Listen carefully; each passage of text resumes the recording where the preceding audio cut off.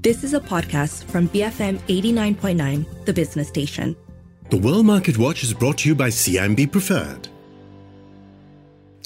BFM 89.9. Good morning. It's 7:06 a.m. on Friday, the 9th of December. A rather gloomy Friday for the start of the weekend or, coming into the weekend. But in any case, we'll be keeping you company as you commute to work on this rather grey day. I'm Shazana Mokhtar with Wong Xiaoning and Chong Jen San. As always, we're going to kickstart the morning with a look at how global markets closed overnight. U.S. markets were up after 5 consecutive days of decline. The Dow was up 0.6%. The S&P 500 was up 0.8%. The Nasdaq was up by 1.1%. In Asian markets, the Nikkei was down by 0.4%. The Hang Seng was up by 3.4%. The Shanghai Composite was down marginally by 0.07%. The Straits Times Index was up by 0.3%. And the FBMK LCI was down by 0.06%. So for more thoughts on where international markets are heading, we speak to Peter Esho, co-founder of Wealthy, a property investment platform. Good morning, Peter. Thanks for joining us. So as Jensen mentioned, U.S. markets closed in the positive last night. Perhaps this is due to expectations that key inflation figures expected later today could be better than expected. Do you share the same sentiment? I think there's good reason for that hope. If you have a look at some of the key components that have been driving inflation for most of this year, it has been very much energy driven, and those energy prices have come back. And so this morning I was just casting my eye over the Brent crude prices. We are down significantly, and eventually though that will start to show in the inflation numbers. So the market's looking forward. The market's looking for any hint, any glimpse that inflation has peaked. And if you have a look also, corporate earnings that are coming out, there's a lot of pressure in corporate America at the moment. So that all starts to paint a narrative that perhaps inflation has peaked, and we could see that those inflation numbers, if not this number, but early next year, start to indicate that they're coming down a little bit more. And Peter, looking at the Nasdaq 100 Tech Index, it's down 36% year to date. But it has proportionally managed to climb 10% over a 1-month period. Are we seeing an end to the current rotation out of US technology stocks? I think the Nasdaq will take a little bit more time to blossom. The problem with the Nasdaq and the technology stocks is a lot of them don't even have earnings. So the businesses that do have earnings, take the Dow, for example. The Dow has outperformed the Nasdaq significantly this year because there's an earnings base there. You can actually sit down and say it's not a 20 times or a 25 times, it's a 15 times. The problem with the Nasdaq is who survives. When there's no earnings, when there's no profitability, these businesses have to structurally change to the new reality, which is higher interest rates. No more cheap money. You can't just continue to burn. You have to make a buck. And so that's the problem with the Nasdaq and the Nasdaq constituents. I think there's good value there because there's some fantastic businesses, but I think the basing of the Nasdaq is going to take a little bit of time. I think it might take a year before you start to see a significant move in the Nasdaq. And with the economy slowing, I think there's still a lot more pain to come for particular stocks. Are we close to the bottom? Maybe. Am I buying the Nasdaq? Not at the moment. Okay, so Peter, does this suggest that your investment strategy that you're advocating is one that looks at value versus growth, and that theme is probably going to continue into 2023? Yes, exactly. And perhaps where I'm most bullish or I'm most excited, counter-cyclical, is on the emerging markets. I think China's opening is the single most important investment theme for 2023. It's not going to happen overnight, but when it does happen, it's going to have a very, very significant impact on certain sectors. Take, for example, commodity prices, bulk commodities, energy. I think energy prices have come down and they're probably at a bottom and they're likely to rise next year. So China's opening and the sectors and, the emerging markets, they've lagged a lot this year. And that's where I'd be adding to my portfolio. That's where I think the upside opportunity is at the moment in a very well diversified portfolio.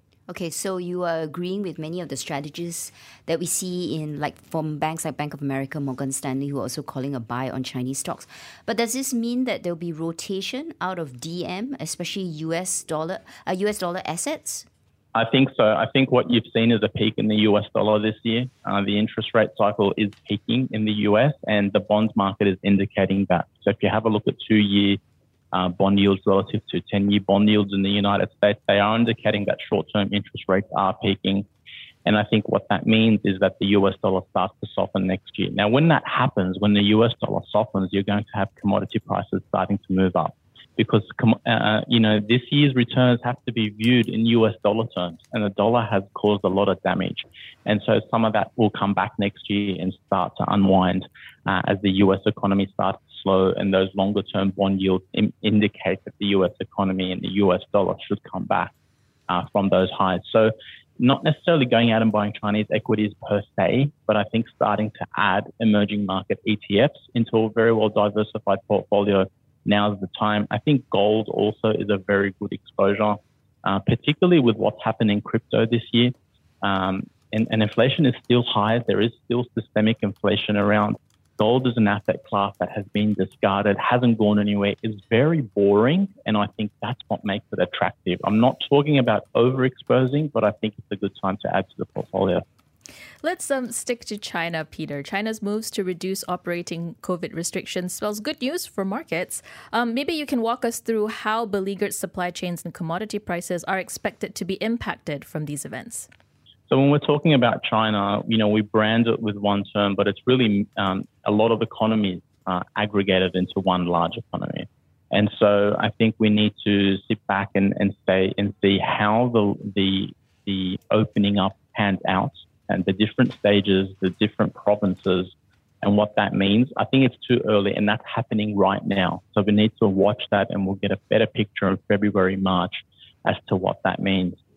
I think iron ore, we here in Australia have the benefit because we get a very good bellwether for the Chinese economy in the iron ore price. Iron ore is our biggest export, and the iron ore price is improving. Our terms of trade actually came out yesterday as reported by the Reserve Bank, and they surprised on the upside. So there are forward indicators that a lot of the stockpiles there in China are starting to be wound down, and they're now back into this mode of consumption and infrastructure-related consumption.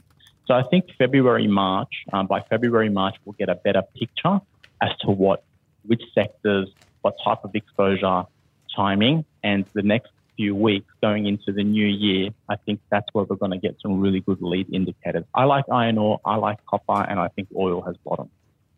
Peter, thanks very much for speaking with us today. That was Peter Esho, co-founder of Wealthy, giving us his take on some of the trends that he sees moving markets in the days and weeks ahead. And he did say that the single most important factor that investors should watch is really China's reopening.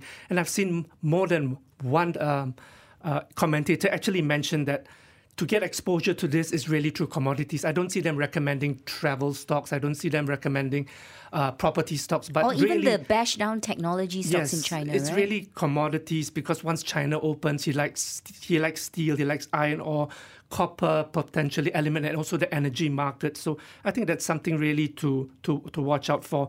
And I guess in terms of the US market, he does think that inflation will probably peak quite soon.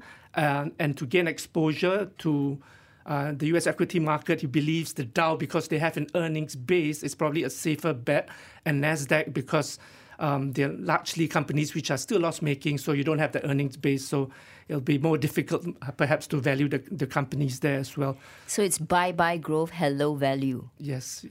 In a nutshell, that's the theme for 2023. All right, 7:19 in the morning. We're heading into some messages, and when we come back, we'll cover the top stories in the newspapers and portals this morning. Stay tuned, BFM 89.9. The World Market Watch is brought to you by CIMB Preferred. Moving forward with you. Visit cimbpreferred.com.my for their preferential services beyond banking. You have been listening to a podcast from BFM 89.9, the business station. For more stories of the same kind, download the BFM app.